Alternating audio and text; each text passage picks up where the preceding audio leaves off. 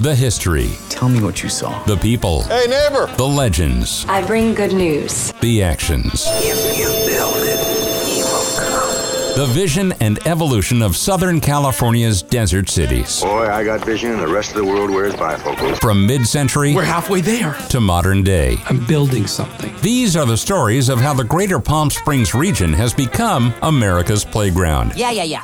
Let's do this! iHub Radio presents Coachella Valley Chronicles with Randy Florence. Welcome back to the Coachella Valley Chronicles. Glad to have you all here. During our last show, I introduced something that my son had told me about, which is a drinking game that he built around my show. And he determined that if there was any dead air, he'd take a shot. So I wanted to add a couple of other things for this week. If I hesitate more than one beat, it means I forgot the guest's name. If I say hi as we're going to break, go ahead and take a shot. The only thing I ask is that everybody listen responsibly. So back at the Chronicles, today we've got our guest Todd Goldberg. I want to introduce Todd a little shorter than the first time he was here. Todd's a New York Times best-selling author, a professor of creative writing, and a highlight in his life is it all culminated in 1994 by being named Homecoming King. Congratulations and welcome to the Chronicles, Todd. It should be noted, not just Homecoming King, but Homecoming King of a minor American university. Let's be real clear here. I only had I carry these little 3x5 cards. They only have so much space. Welcome back, Todd. I'm really glad you're here. Happy to be back. Any time that I can spend with you while your listeners get drunk is time well spent. Again, just listen responsibly. Hey, I wanted to get started on this conversation with something we kind of dipped into a little bit the first time we talked. And I wanted to read something that you wrote on Twitter a couple of years ago. Oh, God. This should be good. This is actually good. I'm 48. But part of me is always 6 years old being told by a doctor that I'd never read or write above a fourth grade level. That's how profoundly dyslexic I was. I think about that doctor and that day more than I probably should. It wasn't until yesterday that I felt I could bury it for good after 15 books you'd think I would have already. I was functionally illiterate until I was about 10, in special classes until I was 12, thought I was stupid for a lot longer. Tried to prove it too. I read so much because for so long I couldn't. What a gift. First of all, I think it's awesome when people like yourself in the public eye share that kind of stuff, Todd, because there's a lot of people that have to deal with it. How did your parents deal with that diagnosis? Well, I should note the reason I had tweeted that on that specific day is that I had just become a full professor at the University of California. Yes. So I had gone from being functionally illiterate to a full professor at the University of California. That's absurd. Mm-hmm. That shouldn't happen. It's an interesting thing. My father was not in our life, so he didn't play any role in this at all. But my mother, of course, was, and she did not react well to the doctor telling me that I would never read nor write above a fourth grade level. And I can remember that day very specifically. And it's not always great fun remembering, the days that bring you shame. But I can smell the doctor's wintergreen gum as though he's standing over my shoulder right now. I can see him. And what my mother told him that day was that he was wrong, that we are a family that reads and we are a family that writes, and that I would read and that I would write. And so contextually, this was the mid-1970s. This was about 1976, 1977, somewhere in there. And the understanding of dyslexia was, very, very young at the time. The methods for curing it, and curing is not the right word, but I guess managing it, were just being taught. Fortunately, we lived in Northern California, and we had access to UC Berkeley and to Stanford, where there was a lot of innovative learning going on about how to get kids that had dyslexia to read. But my problems were beyond the dyslexia. I also had double vision, and I probably had a touch of ADD as well. And so I had a lot of things that needed to be corrected. But the dyslexia part, I got to go to all these special classes at these universities and be worked on by people I thought were very old, but were probably 22, who were teaching me all these amazing new ways to deal with dyslexia and to learn to read. And I wish I could remember all of them, but a lot of it had to do with, like rhythm and clapping, and there's that side of it. And then there was the understanding how letters and sounds work with one another so that I could predict when things were coming together, things of that nature. And again, this is all so long ago, it's difficult for me to remember it. But my mom, for the faults that she had, which were many, one that she did not have was wanting her children to be uneducated. And she did everything in her power to get me to be able to read and to write. And though there are a few reviews on Goodreads or Amazon that might suggest otherwise, I have been able to read and write above a 4th grade level, thank God. Congratulations. I've actually read some of this stuff. How did you handle it? I mean, you mentioned that you remember the appointment, you remember the smell of the wintergreen gum, but what as a child from that point on, did you get this kind of conviction that you were going to win, or did it start moving you on to other interests? No, for many years, I did not think I would win anything. And, I was in classes with children with profound disabilities because they didn't know where to put me. So I was in classes with kids with, that had Down syndrome and children that had, profound physical ailments. And, I didn't belong in those courses and in those groups, but that's where they put me because they didn't know what to do. And so I felt a lot of shame and a lot of anger about those things because I knew that I was misplaced. And so for a long time, I rebelled against those things, and that was challenging. And it really wasn't until I was, in high school probably that I began to get the confidence in myself that I probably should have had the entire time, that I was smart and that I was articulate and that I could speak and read and do all these things. So it really wasn't until I was probably 15 years old that my outlook on who I was as a person really began to change. Were you popular as a child? In high school, yeah, but not prior to that, no. It took leaving Northern California to sort of shake off that past. Because, if you're a kid who comes to school essentially in the short bus, not that I rode the bus, but that's where all of my classmates did, you don't so easily wash that off of you and suddenly rise up in the ranks of popularity. So I was still the kid that they had gone to kindergarten with, even when I was 13 years old. But when I moved to Palm Springs, or when my mom moved us here, I was able to leave a lot of that regret and shame and all of that behind me, and so that was really quite a bonus for me to be able to restart my life a little bit. Yeah. I consider myself a socially stunted extrovert. It basically means I don't mind standing around people. I just don't want them to talk to me. Are you just an extrovert? Yes, I feed off of other people. I love to be around other people, and I love to talk to people. My poor wife is the exact opposite, and so we'll be in line at Trader Joe's, and I'll engage the person beside me in conversation, and my wife will look like she wants to crawl into those tins of popcorn while I'm learning the life story of the person beside me. But it's also one of those things, I think, where, and this is probably because I am a teacher, is that people have a feeling that they can open up to me and speak to me. And it's always been the case. I'll go somewhere and someone will just begin to tell me their story. And that's helpful as a fiction writer because I get to hear all sorts of interesting things.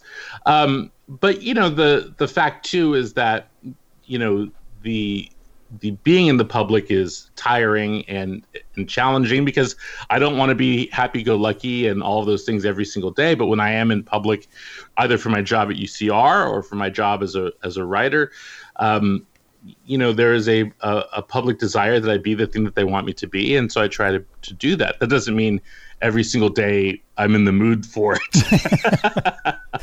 A little later, I want to actually get into that a little bit more, because I read an interview where you talked about you're a method writer, and you kind of go through that and have to come out of that a little bit. So I want to get into that later. But before we finish up the first segment here and we get out in Northern California, I wanted to throw a couple of things in here for my lightning round. Your favorite Oakland Athletic memory? Oh, gosh, there's a lot of them. Actually, my favorite is sort of a disappointing thing. I had gone to the playoffs in 1981, I believe it was, the strike-shortened year, and I went to the bathroom right at the moment the A's scored their only runs of the playoff when Dave McKay hit a home run. And so I have an enduring memory of being in the giant men's room in the bowels of Oakland Alameda Coliseum and hearing everyone scream and running out into the concourse, doing up my pants at age 10, saying, "What happened? What happened?" And that's maybe emblematic of anyone who's been a fan of the Oakland A's. They sort of just miss a lot. Yeah, I actually have one of those stories. I was this was earlier than that, and I was a huge Mickey Mantle fan. And I'd always wanted to see Mickey Mantle play. And one time in his final year of his career, he came out to Oakland. And, of course, he was always injured. So on the day that I went, he couldn't play. Disappointing until my neighbor handed me their binoculars, and I looked into the dugout just as he was pulling his pants down and wiping out of the dirt, wiping all the dirt off of his pants and his sliding pads. And so that's my last vision of Mickey Mantle. Well, you know what the cool thing, though, is growing up in the Bay Area is that you'd see the A's, because most of them lived in Walnut Creek. They lived in the East Bay. And so you'd go to the Safeway in Walnut Creek and you'd see Dave Revering or Vita Blue or, Wayne Gross or whomever buying their groceries. And it was like, oh, right, they live here and they shop here. They're 26 years old. Where else are they going to go? I got to take a fantasy batting practice one time at the old AT&T, and Vita Blue pitched. Oh, gosh. And he threw a ball, probably 60 miles an hour, but still scared me. And I hit it off the left field fence. And I stood there and I looked at it. And 2 seconds later, a ball came whizzing past the back of my head. I looked out at the mound, and Vita Blue said, "Don't look at the ball after you hit it." Yeah, don't. Do not look at the ball. And then Tito Fuentes started hitting me ground balls, and my life was complete. When we return, we're going to talk a little bit more about the new bestseller from Todd Goldberg, The Low Desert.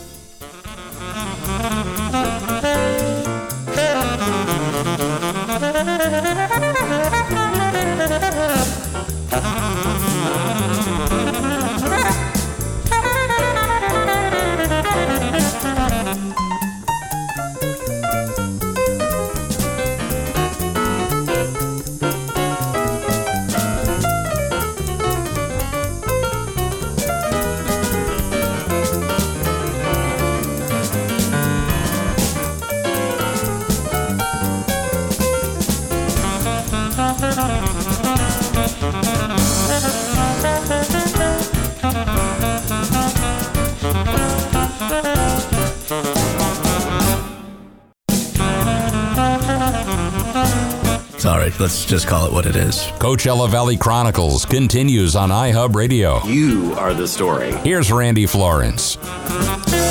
Welcome back to the Chronicles. We're here with my guest, New York Times bestselling author and former homecoming king, Todd Goldberg. Todd, how many professions do you have? Oh, gosh. Let's see here. Well, there's the modeling. How many do you get paid for? There's the Navy SEALs. Let's see. So there's the writing. There's the being a professor. There's the professional podcaster, which is a thing. I get paid to make a podcast. So that's 3. Is there anything else I get paid to do that's not within those 3 things? I think all those things essentially then encompass everything else that causes people to give me money. Legally, at least. Yeah. How you started off as a writer, but was there ever any chance you were going to be anything other than a writer as a main profession? Oh, sure. I had jobs before I became a professional writer. I worked in advertising for a few years, working in the infomercial business. And I had thought that I might like to work in public relations or advertising as a job. But then I found out very early on in that career a couple key things. The first being I didn't like to wake up and go somewhere, and I didn't like to take orders from anybody. And those were two things that, as mitigating details of a career, didn't seem to line up with working in public relations or advertising. So that was, I had entertained those things. I thought maybe I'd like to be a lawyer for a time because I like to argue and I like to be right. But I figured if I was a lawyer, I'd get to argue a lot, but I'd only be found right about 50% of the time. And that wasn't a high enough percentage for me. So, nothing after about age 25, nothing really appealed to me other than what it is I wanted to do. And I once I had gone to college and found out essentially that compared to my peers, I was a better writer. That gave me it gave me a better sense of my talent, if that makes sense. It does. Do you remember the first thing that you wrote with the intention of writing something? I don't, but I was always writing little things, and I think we talked about this earlier in the previous show. I was making up narratives before I could write. Yeah. I'd have a bunch of toys and I'd write their stories in my head. But I remember the first thing I got published when I decided I was going to be a professional writer, which was a short story called "Love Somebody," that was in a magazine called the Timber Creek Review. I sold it, and sold is a bit of a misnomer. I think they gave me $5. And it was the magazine, and again, magazine is sort of the wrong word. It arrived printed and looked like it had been printed on old newspapers, and they just bleached out one side and put my words in it. How old were you, Todd? In my closet, this copy of this magazine. But it was a Timber Creek Review. They paid me $5 for this little short story. I didn't think anyone was ever going to see it. And then inexplicably, it got nominated for the Pushcart Prize, which is a significant award of notoriety in the short fiction world. There's no money involved, but notoriety. But to receive a nomination is significant. And then I received special mention for that award for this little short story, all of which, I didn't think anyone would ever read and no one would appreciate. And then lo and behold, there it was, in this book. So that gave me a lot of confidence that what I was doing had possibility to it. What was that moment like when you saw it in print for the first time? Oh, it was amazing. Yeah. Gosh, I remember Wendy, my wife, and I were living in Sherman Oaks at the time. She was not yet my wife. And it came in the mail in a yellow envelope. I ripped it open, and there it was. It had a pink cover. And I might be wrong about the cover because I'm colorblind, so it could have been blue. But it's whatever Wendy told you it was. Right. It had a pink cover of a guy standing next to a creek. And 23 pages in was my short story, and they had spelled my name wrong, and I was thrilled. That is a fantastic story. I can almost imagine just the goosebumps when you saw it the first time. Oh, it was great. I mean, it wasn't the first time I'd seen my name in print because, I had written stuff for the college newspaper and magazine and things like that. But this is the first piece of fiction that I had seen in the outside world, like, the citizen world was going to see it. And I was so foolish because I thought, well, it's in this magazine. It will be in stores. And this magazine had like a subscription base of 130 people, and I'd go into Barnes and Noble and be like, "Do you have the Timber Creek Review?" And the kid behind the counter would be like, "What are you talking about?" Did you get any letters from readers? No, never. It was worth a shot. Hey, last lightning round thing before we go to break. Your last meal, what is it?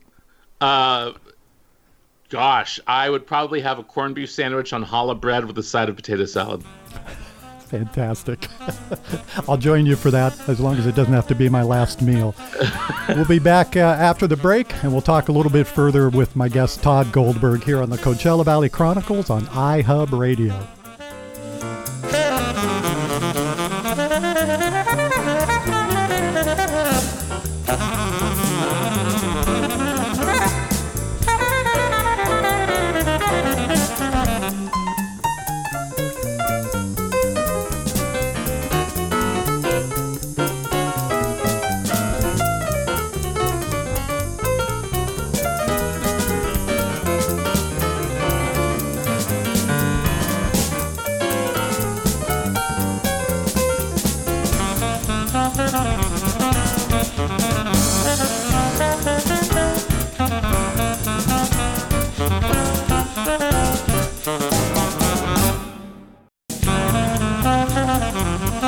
From the Gene Autry Trail to the Empire Polo Grounds. Have you seen it? Like desert sands through an hourglass. With great power comes great responsibility. These are the Coachella Valley Chronicles with Randy Florence on iHub Radio. Cool. Here's Randy. Back to the Chronicles with my guest Todd Goldberg. Todd, I want to talk a little bit about the Low Desert, and I just want to say probably for the 400th time to you, an amazing book. Thank you so much. Thank you so much for it. I've actually read it 3 times all the way through, and every single time I'm catching something completely different. Talk to us a little bit, if you would. I'm interested about the process, the life cycle of this book. How did it come together, and how long did it take? And did it end up being exactly what you wanted it to be? You know, it's a strange little book because some of the stories that are in that book are very, very old, and some I finished writing on April 28th of 2020, Wow. which was the due date for the book, for the final edits to be in. I assume you already had been paid. Yeah, I'd already been paid. The oldest story in the book is the story The Last Good Man, which I actually wrote in 1996.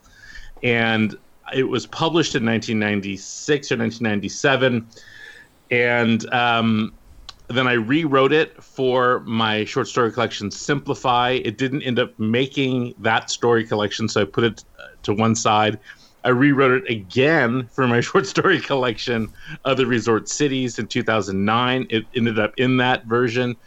I rewrote it again in 2017 for an anthology of Christmas stories that Soho Press put out, and I titled it then Blue Memories Start Calling.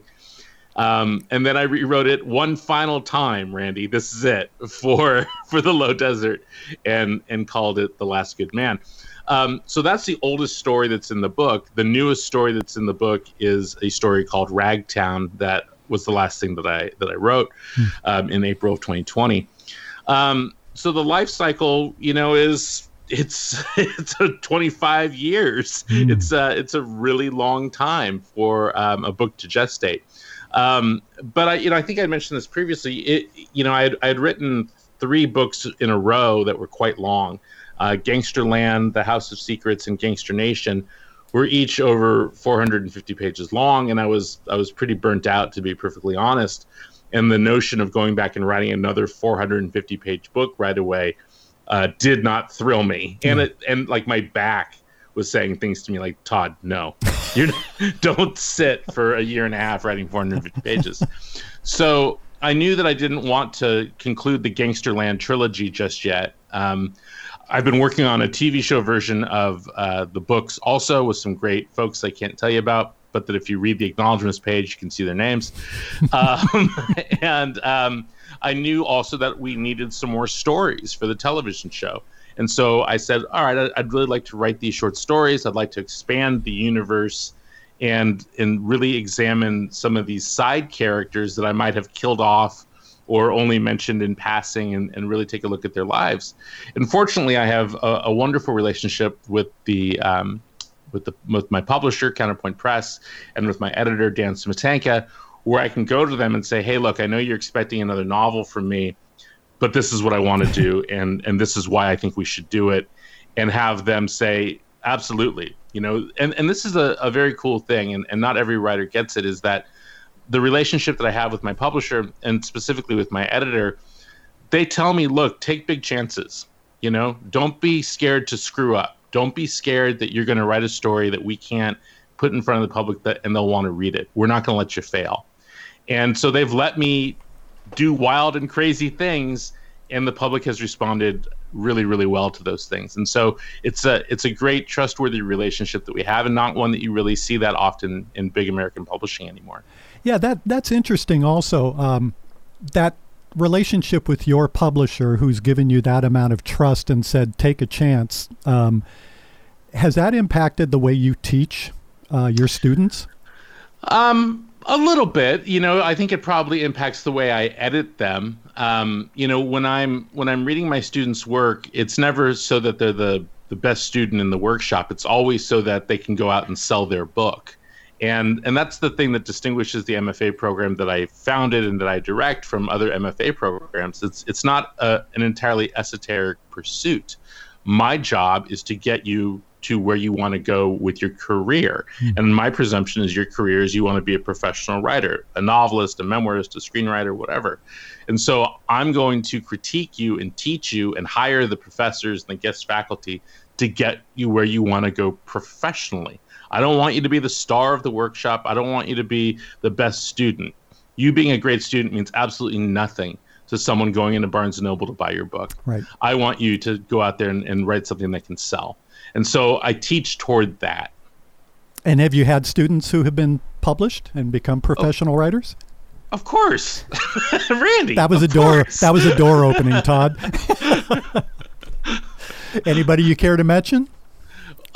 How many do you want listed? Here's what we'll do. I will tell you the person that all of you here in the Coachella Valley can go see at a moment's notice, and that is my dear friend and colleague, Maggie Downs. There you go. So Maggie was a student in the MFA program, and then her book, Braver Than You Think, she wrote that in the MFA program. It came out last year, and then just this year, it became a bestseller.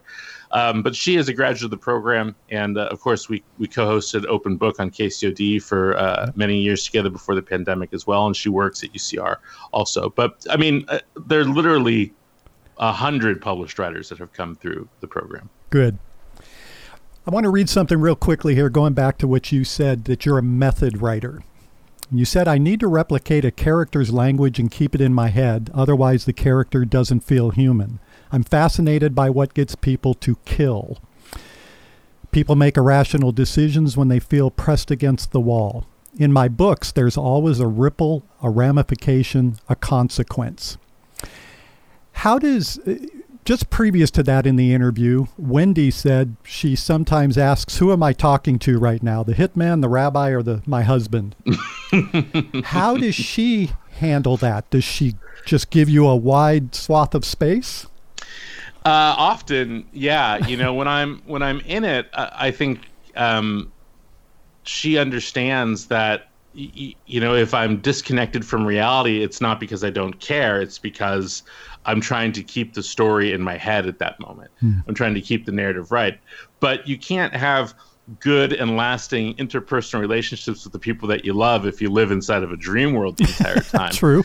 And so, if we're at the Habit getting a cheeseburger and she's with the hitman, that's not a great time. It's not a great time for her. It's not a great time for me. And it's not a great time for the person in front of us. And that makes perfect sense. And so, sometimes I have to be reminded, like, hey, you're in public. You're not at your desk anymore. You need to be a normal human being. We need to talk about getting the dog to the vet, or, about the taxes, or about, what movie we're going to see, or all those things. Because I can have a sort of single-minded approach when I'm really close to being done with something where it overtakes all of my thinking. And, it's a level of obsessiveness I think that a lot of artists get when they're in that zone, And I'm talking about everyone from Michael Jordan to Da Vinci. And so I'm somewhere in the middle, right? I'm right between Michael Jordan and Da Vinci. That's exactly where I would have put you. Yeah, that tall and that talented. Where, like, you don't want to break the magic, right? No, like you don't want to go to sleep because you're afraid the magic won't be there in the morning. And so my wife and my family, they all understand when I get like that, but also they understand because they're writers also. Wendy is a writer as well. And so when she's in the zone, when she's working on something, I know not to go and say, hey, I need to talk to you about where the nail clippers are. Like, like these are, and also I should know where the nail clippers are. I'm the one who uses them. Yeah, you might get them. You might not like the way they're delivered. Yes. Right. Hey, not necessarily from the low desert, but throughout your career as a writer, what's the story that was the hardest for you to finish? Oh, gosh. All of them. And I don't mean that as a joke. I mean, it never gets easier. I always think that I will start something and it will be easier because I've done it before, but that's not the case. I'm working on something right now and it's impossible, Randy. It's impossible. And it's just a little short story for a book that I told someone I would write. And I've been slaving over it for 3 weeks and I can't figure out how it ends. And I just keep writing it and writing it and writing it. It just keeps getting longer and longer and less interesting. And that's often how it is. And I wish I could say that there's things that I can dash off and it's easy. But as soon as I open up my computer and I see that blank white space, there's a little bit of anxiety every single time. It never goes away. You think that's pretty common among most writers? It is, particularly if they're texting me from right before their therapy appointments. Yeah. I mean, look, just in my own family, last night I was talking to my brother Lee, and he texted me to say, I just realized all of my talent is gone and that I'm a fraud, just FYI. And that's not the first time he sent you that text, is it? No, I get it about once a week when he's working on something. Right. And I don't know if he's looking for me to agree with him or to tell him the opposite. So typically I just say, okay. Talk to you tomorrow. Yeah, great. One less person I got to worry about. Is there a story that you just can't write that's sitting there? There's stories I'm not prepared to write. It took me a long time to write Gangsterland because I was not prepared to write it, for instance. So, Gangsterland's about a hitman who pretends to be a rabbi, but in order to pretend to be a rabbi, he has to, in effect, become a rabbi. If you're going to do that job, in order to do it convincingly, you have to have read the books. You have to know the faith, all that stuff. And I didn't feel prepared to write that because I'm not a great Jew. I'm a Neil Diamond, Beastie Boys, mayonnaise on white bread Jew, and that's not a rabbi. Right. And so before I wrote Gangsterland, I had to read all the books. I had to do all the studying. I had to know what my character had to know before I could even attempt to write that book. And for a long time, I felt that way about this idea I have about writing about the Salton Sea in the 1960s and about organized crime in the 1960s at the Salton Sea, which shows up in the Low Desert. And essentially, me writing the title story of the Low Desert was a test run to see if I could write that book or write that TV show. And I finally feel like my skills and my ambition and my knowledge have all caught up with each other. That's great. We're getting ready to go to break here, so lightning round real quick. You and Wendy date night. Is it just habit? It's a lot of Hulu and a lot of that good Chinese restaurant in Indio. Awesome. And I already know what the answer is going to be to this. Worst Oakland Athletics memory. Oh, God. Backdoor slider, Kirk Gibson. Still takes my breath away and makes me nauseous to this day. It hurts. Yeah. Mike Davis turning and watching it sail over the fence. Good thing we're going to a break right now so I can wipe the tears. We'll be back after this break, finish up with our guest Todd Goldberg on Coachella Valley Chronicles, iHub Radio.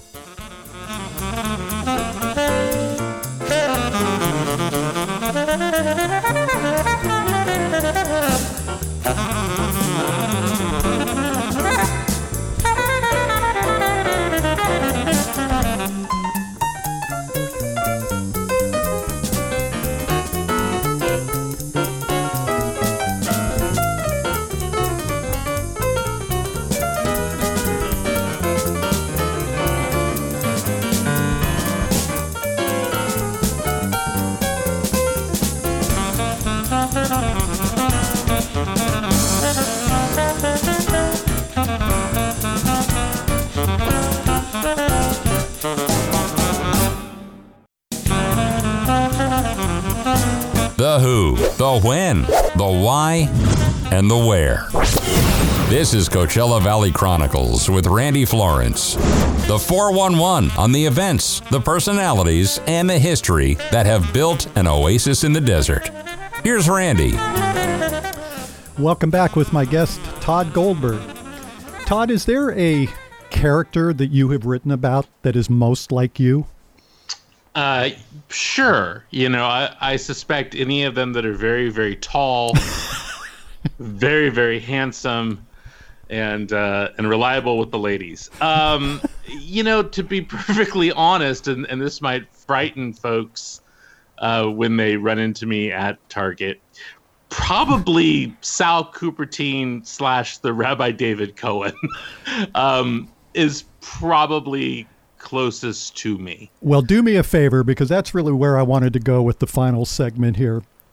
For the guest of this, or the listeners of the show, tell us a little bit about Rabbi David Cohen. He pops up again in the story Mazel in Low Desert, but I know that wasn't the first time that was published. Introduce us to Rabbi David Cohen. Well, Rabbi David Cohen is a Chicago hitman named Sal Cupertine, who in Gangsterland kills 4 undercover FBI agents and is essentially sold to an organized crime family in Las Vegas who operates a temple in Las Vegas, in Summerlin, Temple Beth Israel. And they install him after much plastic surgery as the junior rabbi, Rabbi David Cohen.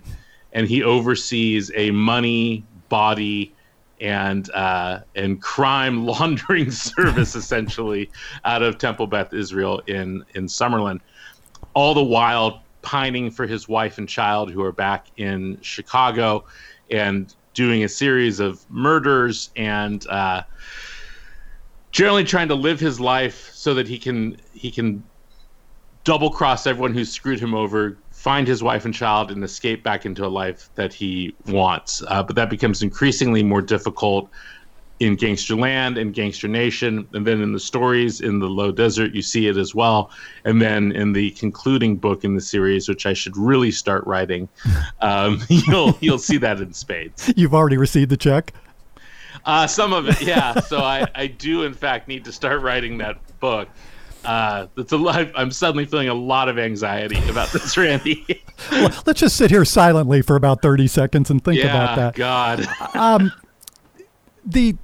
One of the things that I think I picked up also with Rabbi David Cohen is that there seem to be times in his story where he also recognizes that there's people look at him thinking he's a real rabbi, and he feels some responsibility towards, like when he's meeting with the children, he feels some responsibility towards being an actual real rabbi.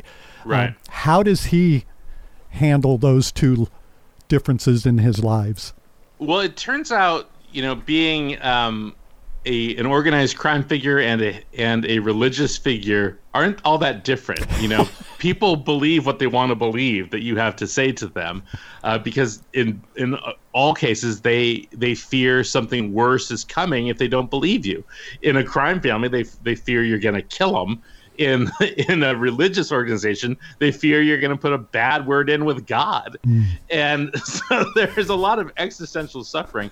But for sure, Rabbi David Cohen, in his role as a fake rabbi, is a rabbi, and a good one. And people come to depend on him, and he comes to care about the people who he is overseeing, particularly the children. Yes. But there's also moments where he sees someone disrespecting the faith, and the hitman shows up. There's a scene in Gangster Nation where a sort of a scumbag guy comes in and who's been bad to his kids, so that's a mark against him. But he comes in and he's got a barbed wire tattoo on his arm, and Rabbi David Cohen says to him, "You ever walk in here again with that tattoo, and I'll cut it off myself." And I remember very vividly writing that, because I had just seen a photo of this con woman named Anna March. This is a somewhat famous story. There's a con woman in Los Angeles named Anna March who conned the literary establishment into believing she was something she wasn't. And she was writing a book, she said, about Anne Frank. And she got tattooed on her arm what was supposed to be Anne Frank's camp number on her arm, and she's not Jewish. Right. And I knew she was a con woman from the start, and I was like, if I ever see that woman, I'm going to cut that tattoo off myself. And then I was like, oh, hey, instead of doing that, I should just put that in a book. But one of the other things that I understand from reading about Rabbi David Cohen and reading in some interviews is that you really had to learn about Judaism to understand that character and write about him.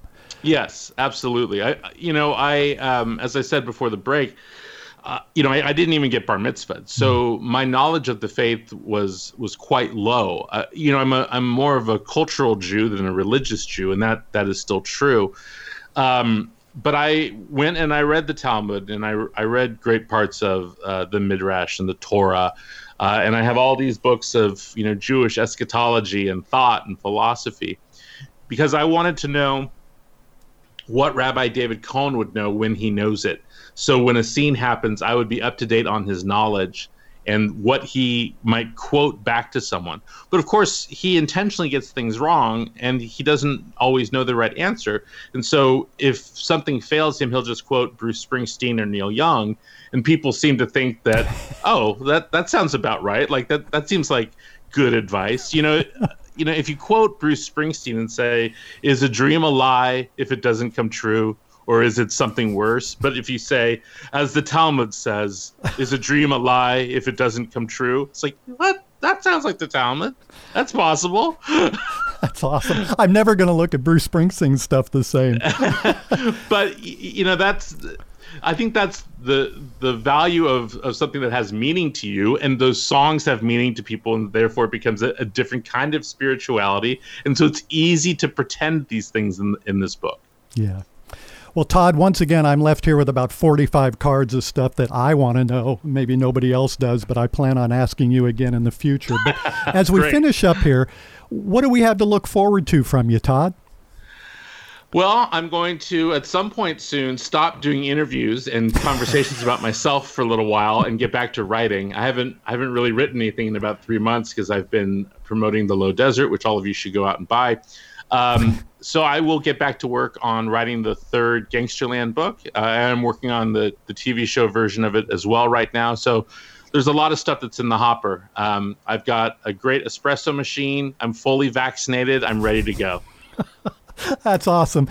Todd, thank you so much. This is as much fun as I have had in an awful long time, and I know the next time is going to be the next most fun I've had in a long time. Thank you all for being here today on the Coachella Valley Chronicles with my guest Todd Goldberg. I'm Randy Florence on iHub Radio.